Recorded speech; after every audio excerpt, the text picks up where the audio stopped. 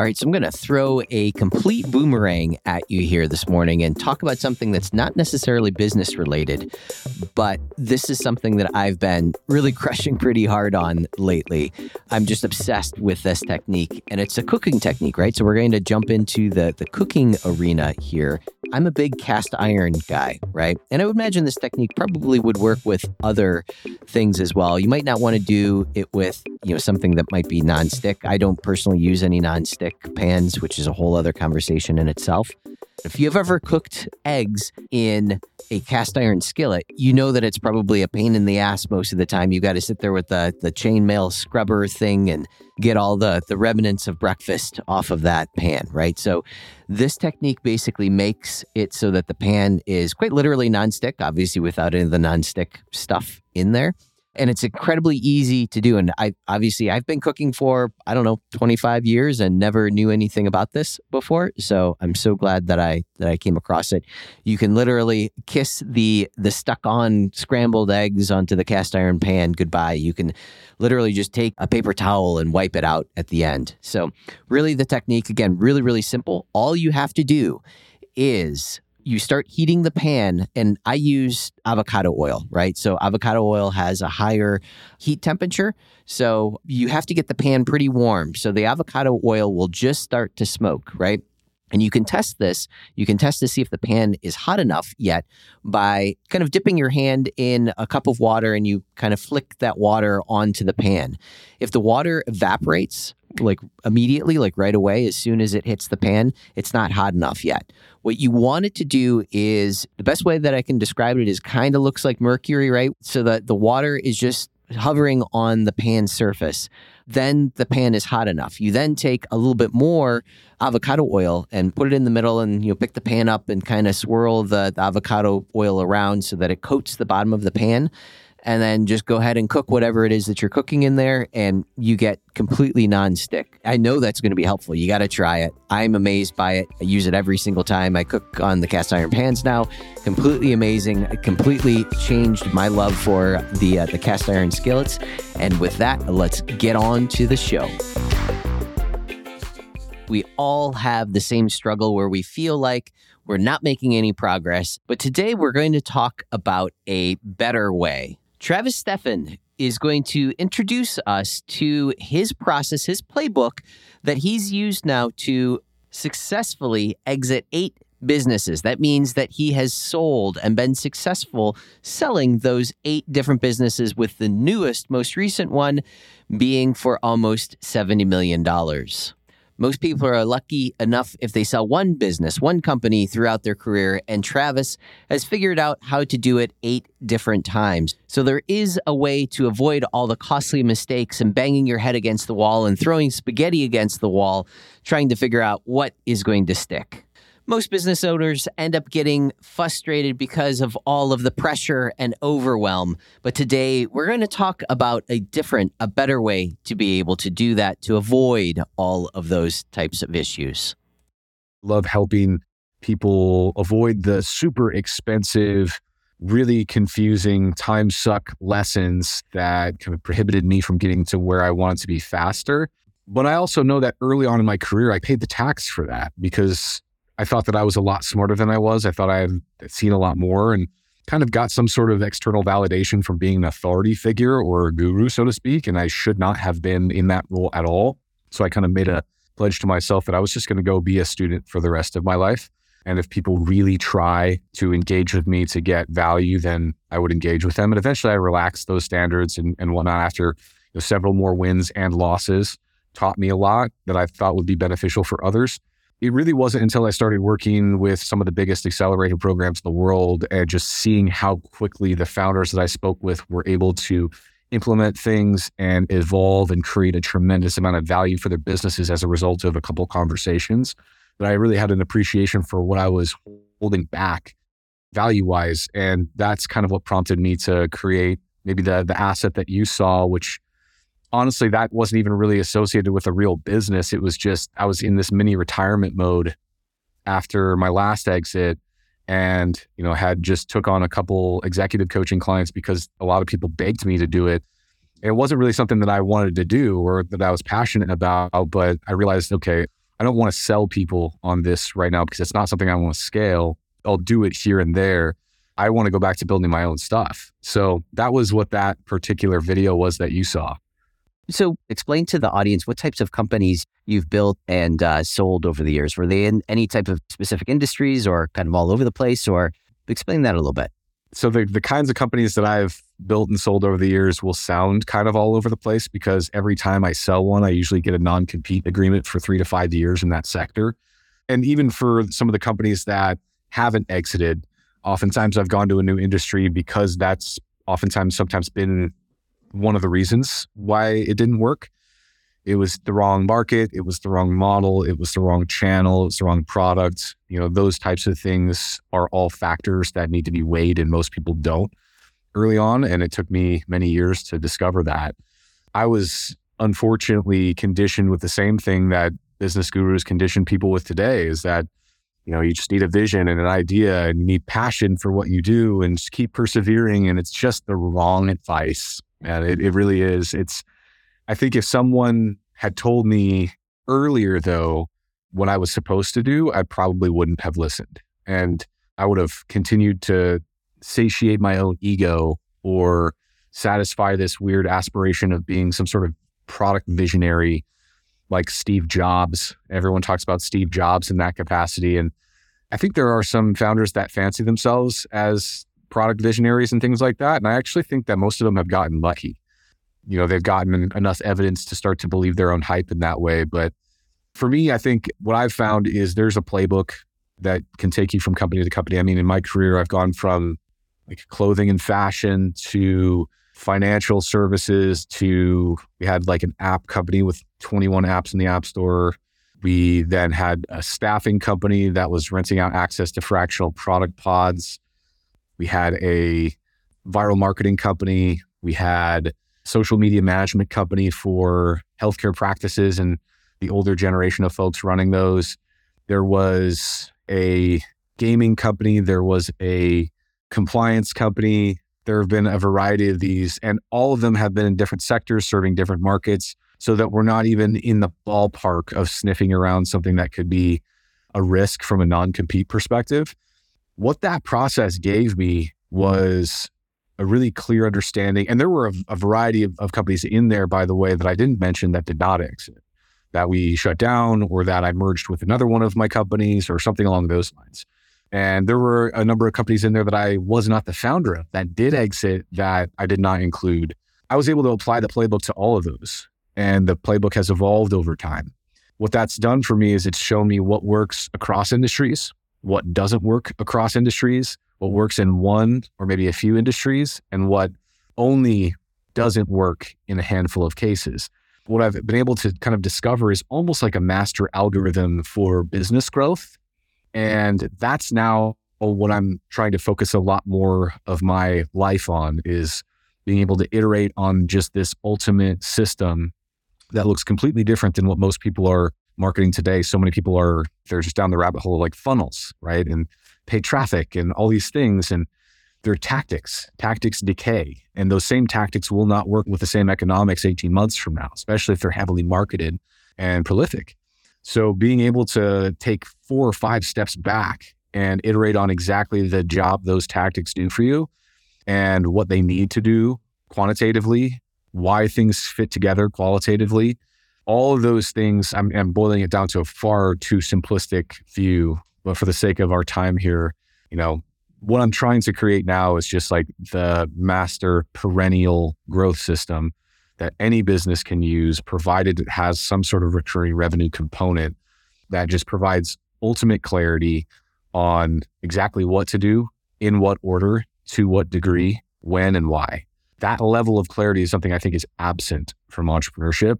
And so many people are just running around like crazy, panicked, guessing, trying to discover a tactic that works for them. Even when it does, they don't know why. If it doesn't, they don't know why not.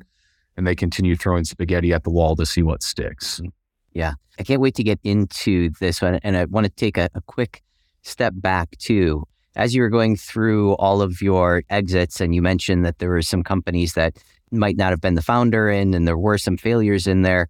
Have you noticed, now that you have this playbook, And again, the experience plays into this as well, but the propensity to fail is less where you're not, you mentioned the throwing spaghetti against the wall, right? Like, let's see if this sticks, right?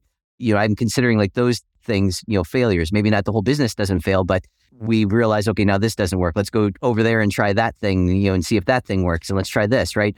Are you noticing less of that throwing spaghetti against the wall and, you can just pretty well follow this playbook and it's much more, I guess, streamlined and direct to that end goal, whatever that result is that you're trying to get to? I feel that the playbook is a lot more streamlined. I feel that failure is definitely not mitigated by executing on it, but it is. So from my perspective, just so you kind of know the object of the game for me, it's to get to a definitive success or definitive failure as quickly as possible. The worst thing that you can experience in this kind of little machine or this system that I built is like an inconclusive result. That's when you have people that are scratching and clawing for every single dollar, not knowing when or how the next one will come in, making just enough to pay the bills and keep them at it, but not much else. That is the worst case scenario. If you're seeing very clearly that what you're after is not working, like you have clear signals immediately, but you also know why. Like that was the main unlock for me, is like trying to figure out exactly what to do as a result of the failure. So being able to frame up your experiments, and by and large, a new growth model or a new hypothesis for a company is an ever-evolving experiment. And if you treat it in that way, and you're formulating this correctly, where you're starting with a problem statement and you're deriving your hypotheses from that problem statement as a way of explaining why that problem statement is occurring, and your tactics are birthed from that, and they're very, very pointed as a way of either validating or invalidating that hypothesis as quickly as possible and as aggressively as possible, you're going to end up with answers that you can reuse everywhere. Whether you say, okay, the model is not effective in this case, like the economics didn't work as we had mapped, or the market, we're getting new information that this is, well, it's a large market, it's shrinking rather than static or growing. And, things along those lines that I think just get exposed really quickly if you're deliberate about discovering the answers. And then what you do as a result is a known, right? Like as soon as you get that information, you're able to kind of pivot some things in your plans. And if those things just don't fit, what you'll find, mathematically, there's an equation that I love. It's a carrying capacity equation. And it basically tells you how quickly your business is going to top out and plateau. And you can figure that out months, if not years in advance, once you have certain basal data points. And if people knew that going in, it would be no surprise. And they would know exactly when and where to pivot their focus to kind of mitigate some of those inputs of that equation. So those types of things I think are really, really interesting. And I don't see them often written about because I would say 95% of entrepreneurs are successful, as much as they want to attribute it to other things. Like 95% of them took a swing and hit one out of the park, not realizing that had they taken 10 swings, they might only hit one out of the park, right? With their current way of doing things. And because of that, I think it gives a lot of false signals. Now, I'm not saying that I'm someone that would hit 10 swings out of the park. I'm just the one that knows that I would only hit the one of 10, right? Yeah, right. So being able to see all the factors that play into that success or failure, knowing exactly why things happen, it becomes a really instructive methodology. So you know exactly what to focus on, when, to what degree, and why. Biggest unlock for me as an entrepreneur, without question. So a lot of entrepreneurs, they start their company to create wealth, right? And they, like you mentioned before, the worst thing you can possibly do is go through this years-long process of, scraping by and everything. Using your playbook, how quickly can you, obviously, I feel like a lot of people just keep banging their head against the wall, right? Again, sometimes years. How quickly can you realize, okay, this is not working. I need to follow the playbook and make a change or make a shift. Like, how long does it take to get enough information underneath your belt to be able to say, okay, let's go this direction? What does that look like? Sometimes depends on the amount of data we have access to. But if you're just a normal entrepreneur using a normal analytics tool, usually I'm able to make that diagnosis in the first day we speak. At the latest, it may take a week. And the only reason for that is just basically me juggling all the other folks that I'm working with in that regard. Mm-hmm. But, I think it's usually very, very obvious. Like I'll be chatting with an entrepreneur on Friday. We haven't even had a single conversation on the phone yet. But based on like his initial comms, I already know exactly what's wrong. So like those types of things become really exciting, being able to almost like see the matrix in a lot of ways. I multitasked so much in my early days of my career, which is why there are so many exits on my resume. Like having multiple projects was really the only path to that. I don't think that's the correct path, by the way. I actually believe very deeply these days in like absurd blinders and focus on being the best in the world at one thing. It just creates much bigger outcomes and you have much deeper depth of insight into the customers that you're serving. But those reps gave me a lot of ability to see and to analyze a wide variety of problems. And having had experienced them, I'm able to recognize them a lot faster. So usually it's very, very quickly you can determine the problem. It's very difficult to diagnose the accurate solution without another couple of weeks of analysis and conversations. But usually within the first month, I will be able to take an entrepreneur who has an existing business. Maybe they're making a couple $1 million a year, but they're flat, or maybe they're just south of $1 million or something like that and just can't crack the code. And usually turn them around and give them an exact path forward and why, to kind of create the operational brain for their business, within the first month. Wow, that's cool. That's very cool. And you mentioned some of those, I guess, benchmarks where entrepreneurs might be, making $1 million. Is there any, threshold for an income level where they should be at before this playbook works, and any ceiling to it as well?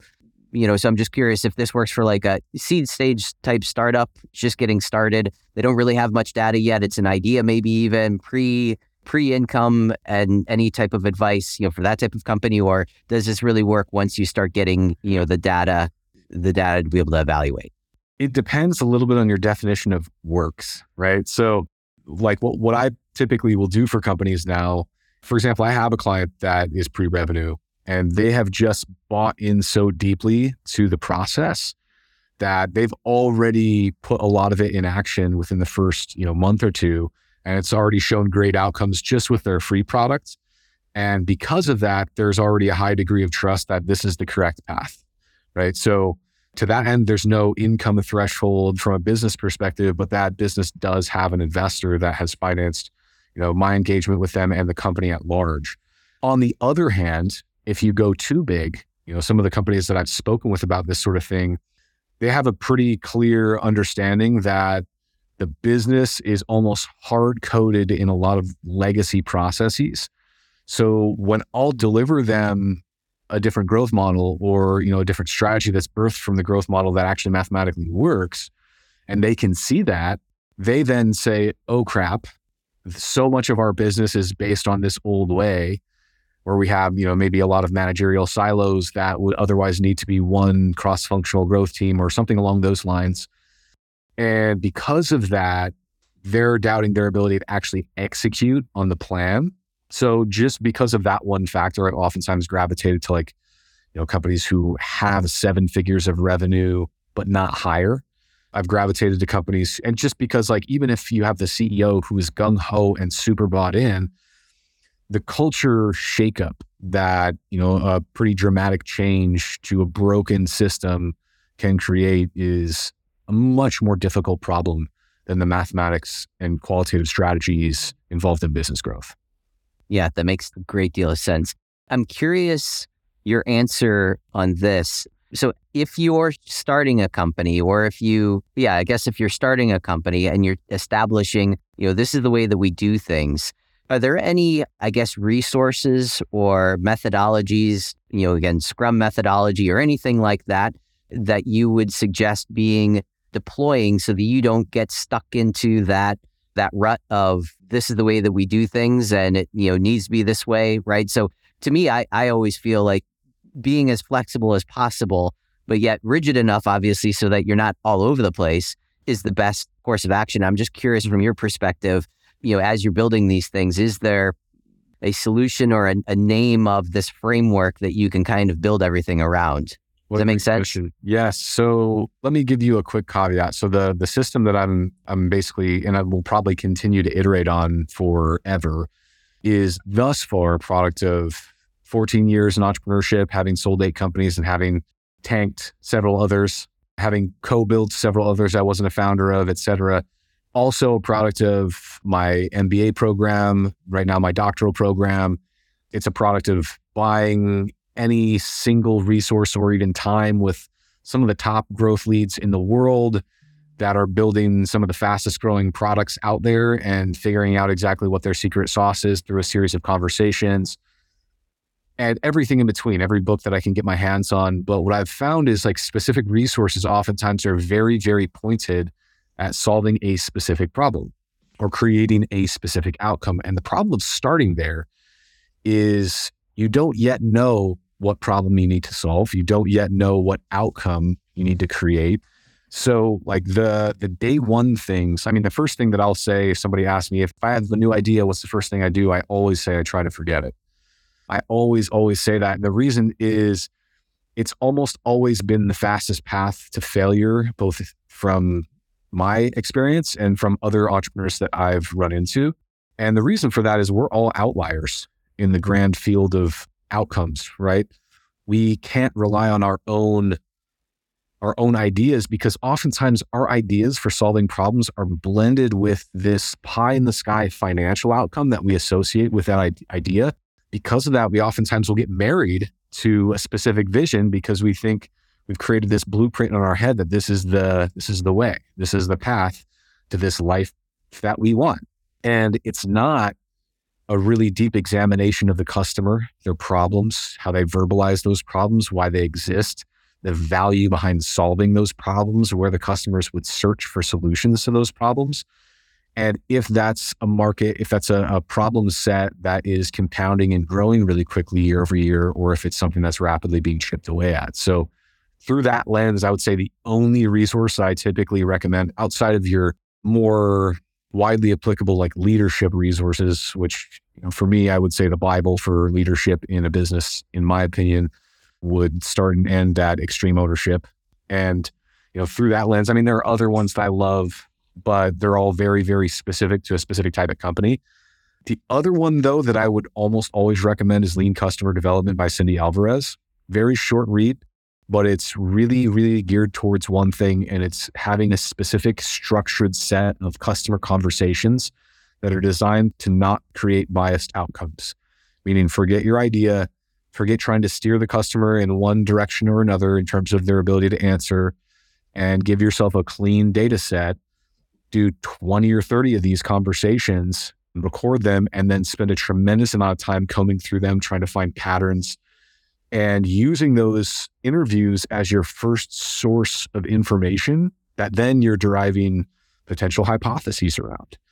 And that's your first experiment set. So if you start the journey through the lens of the scientific method in a very specific way, forget any preconceived notions of what you think is going to happen or what you think you'll find, and let the data speak to you.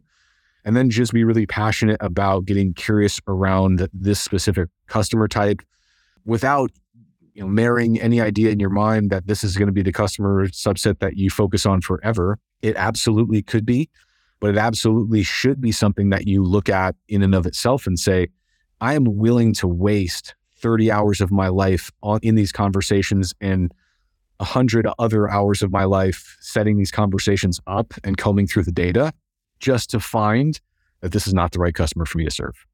Like, if you're comfortable with that situation, I think it's the ultimate hack for getting started. Yeah, I love that. So for me, I'm a very impulsive person, right? I realized this a long time ago. I would buy things. I bought a 5,000 square foot house and lived in it by myself, right? So I realized like I have to really think through these things. And I don't remember where this came from, but someone told me, or I learned this somewhere, where if you want something, give it 3, 4, 5 days. And if you still want it afterwards, then maybe you should go and get it, right? But it's a way to kind of talk yourself out of making those impulse type decisions. And entrepreneurialism can be very, very impulsive as well, where you say, oh, I've got an idea, I'm going to go forward with that. And then you try to make the market fit your idea rather than approach it from a perspective of I think there's something with this market that I might be interested in, and I'm going to evaluate that and then, find the problem statements and solve that problem first. Is that basically what you're getting at with, kind of that approach? I would say so. And I think like one addition to that is, let's take your hypothetical example there and let's drill into it a little bit. Let's say, for example, I want to buy a cold plunge on Amazon because that's on my list too, by the way. Days, right? Yeah, it's on my list. Perfect. Let's assume that that's something that is on your list. What I would say instead is, rather than, because like that's kind of a really cool way to almost mimic entrepreneurs skipping straight to tactics. I want this thing because this thing is popular and this thing is et cetera, et cetera. Instead, you're able to say, what is the problem I'm experiencing that I want to solve, right? And if you start there and get curious around the problem you're experiencing, then your next step is try to explain why that problem is occurring. But you're able to put that cold plunge completely out of your brain and say, its job was done in that it brought me to the table of curiosity. And if your hypothesis or your hypotheses are around why, or what are a couple of reasons why this problem is occurring for me, and based on my understanding of why it's occurring, now let's try a couple of experiments to figure out if that hypothesis was true. One of your experiments could be, maybe your problem is, I just feel really bad every day and I feel like brittle and inflamed. And I'm now going to get super curious and start to set some hypotheses around exactly why that's the case. This specific problem is near and dear to my heart because one of my graduate degrees is in exercise physiology and biomechanics. And for a little while there, I was a professional strength coach for UFC champion, for some guys entering the NFL draft way pre-entrepreneurship many years ago. But I remember that this was a really important problem for us to drill into. And what we actually found in some cases is certain bioavailable or curcumin supplements were able to reduce inflammation to the same degree that ice baths were. And then we basically said, all right, I wonder if we stack these, what outcomes could we derive? And, what we found was you could get more, but there is a point of diminished return pretty quickly. And also the vast majority of that inflammation was coming from dietary sources anyway. So you can either continue to slap Band-Aids on the cut that you're inflicting upon yourself, or you can start to solve that problem at the source. So all those hypotheses, right, are testable. And then if you go into some of the things okay, before I buy this cold plunge, can I prove to myself that I can set up a habit to actually go to someone's cold plunge that's near me, like another company like that? And does that solve the problem? Right? So all those things in advance of actually implementing an expensive solution, I think should be part of the decision-making framework of an entrepreneur. This playbook, I can see the value in saving so much time and so much frustration and just getting to the point and maybe not even walking down the path of developing things that don't need to be developed, right? And I'm part of another startup right now as well. And we had this idea, the four of us decided this is something that we're struggling with, but we never really went out and talked to any other entrepreneurs to see if they're struggling with the same thing again. So, again, that impulsive thing, I'm going to go and do this and I'm going to build it and I have the resources, the ability to be able to do it, but taking a step back and making sure that market is there first before you go and do that. I mean, it makes perfect sense. If people are walking down a path, even just take me, for instance, we're walking down this path of, creating the frameworks, creating the wireframes, to be able to hand over to a developer. And then we're going to, go to market with this initial idea. And this has great implications. I mean, it could be a huge, huge platform in our opinion. So there's plenty of entrepreneurs in that exact same type of boat. Any, advice with, maybe taking a step back, and maybe it's even the advice to go back and interview entrepreneurs to make sure to validate that idea. I'm just curious if there's anything else that you can think of in that realm where, again, the goal is to create wealth and be able to then take that wealth and help other people with that wealth. You have the resources to be able to do it.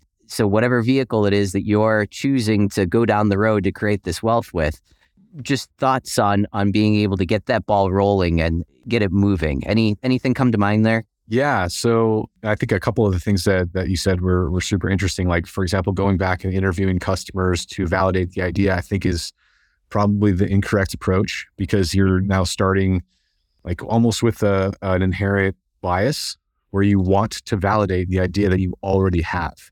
And as a smart person like you are, right, you're going to find a way. In the same way that any like doctoral candidate will be able to comb through the millions of scholarly resources to pretty much form any argument and have it pass cut the mustard from a scientific perspective, happens all the time. The best outcomes though, like if you were able psychologically to get okay with the sunk cost fallacy in your own mind that is also present, and say, I'm going to be okay with the fact, with the possibility of having wasted a whole bunch of time on this idea in advance, and instead go talk to a lot of these customers and have unbiased conversations and just get super curious around not just what they say, but also how, like the verbiage they're using to describe those, which inevitably could be your sales copy, where they say they're looking for solutions, which inevitably can become your initial channel hypotheses, how much value they believe it will create for them monetarily, whether it's directly or indirectly, which inevitably can be informing your pricing strategy in some way. A lot of these interviews can kind of birth a lot of your early tactics that you implement, but the problem itself, I think, is critical, because you get to have a good indication of like, okay, maybe this problem exists, but maybe it's not the most pressing thing on their mind. Maybe it's not the most expensive problem that we could solve. And if, for example, you're saying, hey, a constraint that we want to ensure is included in our early days model here is it needs to, within year one, give us as the founders 30 grand a month in, a nice stable salary. Your path to that is going to be very, very specific, because not every business is going to have that sort of margin profile. And if it's a lower ticket offer, you may find that you have to just do a lot more volume than you should do early, because you don't have enough time with customers, and you might be the subject of like premature scaling, which oftentimes leads to like really, really rapid rise if you're good at that acquisition piece. But if you haven't nailed the engagement, your retention is going to drop you off a cliff. So like that sort of thing, I think, is pretty critical to examine early on. What I would also say is the reasoning behind solving a specific problem. Like you can very well come up with a series of constraints that say, you know what, I want to bank 50 grand a month in cash just for me personally within a year, and also ensure that I have enough money after the fact to pay 2 people on my team, like X amount. Identifying those constraints early really will limit the models you can use, the market you can serve, the channels you can utilize, and the products you can create that fit all of those factors. So being able to come up with those constraints early before you even think about a specific problem can actually really steer you in specific directions to make it easier to come up with those answers, what they inevitably be, because you're just going to very clearly have does this fit or not, right? So that almost kind of goes into a feasibility analysis early on in the process. I'm sure there was another question in there that I'm now forgetting, because I kind of rabbit hole on that one. No, I love that too, because I feel like there's so many different avenues we can go down. But so if you have a specific target, so I'm part of another group and they call this dimes and dollars, right? So your dimes are kind of your living expenses and what you need to survive, and your dollars are, your legacy building things, the things that you're really trying to do to build wealth and all of that. So if your dimes, if you need a certain amount to get to your dimes, and that's kind of your restraint. And if there's, again, 4 or 5 people and everybody's, totaling that in, like, these are my dimes that I need to make up for this, then we have this amount that we need to make as quickly as possible, right?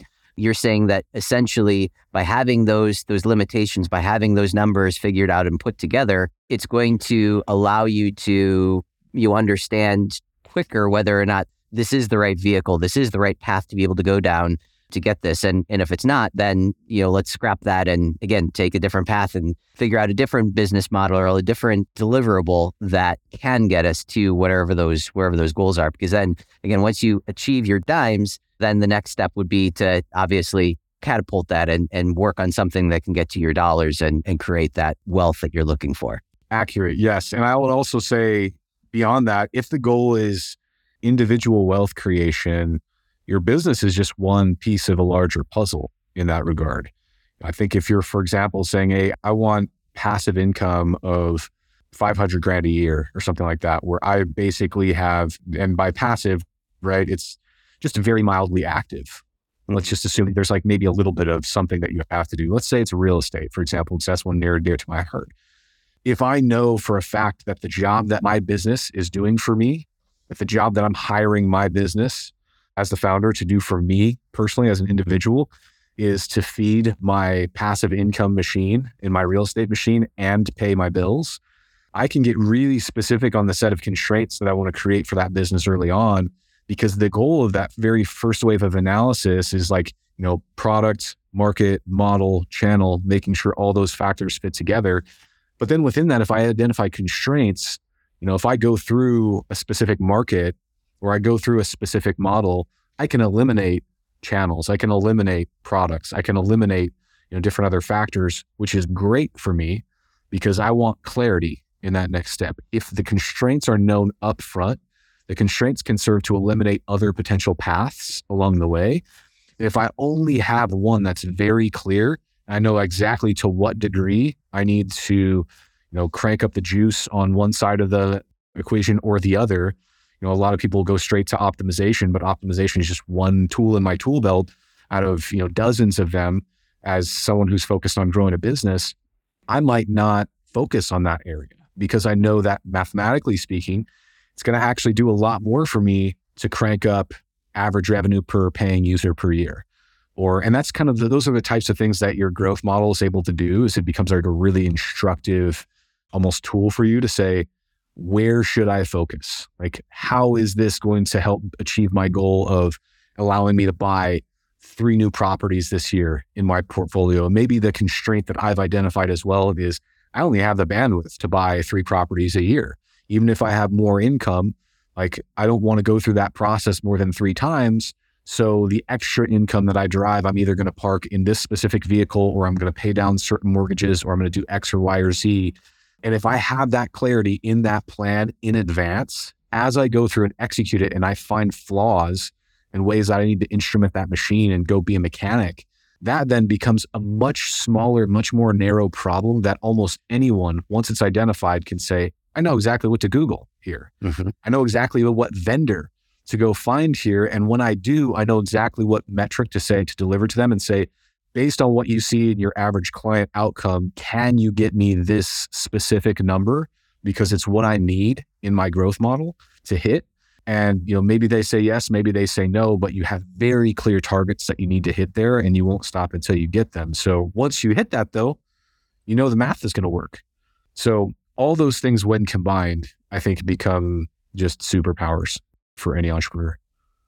All right. So there you have it. I know that when Travis was going through this, it's just such a counterintuitive way of looking at all of this. It's unlike any other guru teaches you how to approach this type of topic. So rather than focusing on whatever it is that you are trying to build and trying to create, you want to forget your idea and go deep, learning from the customers who actually are going to be using the product. And you want to make sure that you're not guiding them or leading them into any type of decisions at all. You want this to be completely from their way of thinking. And after this recording, I actually did quite a bit of research. And from what people are telling me, when you use this type of technique, every hour spent interviewing people can save as much as 20 hours worth of development time. And it might even be more than that if you're factoring in other things like project managers into that equation as well. So this is an immense time-saving opportunity, which of course, time equals money.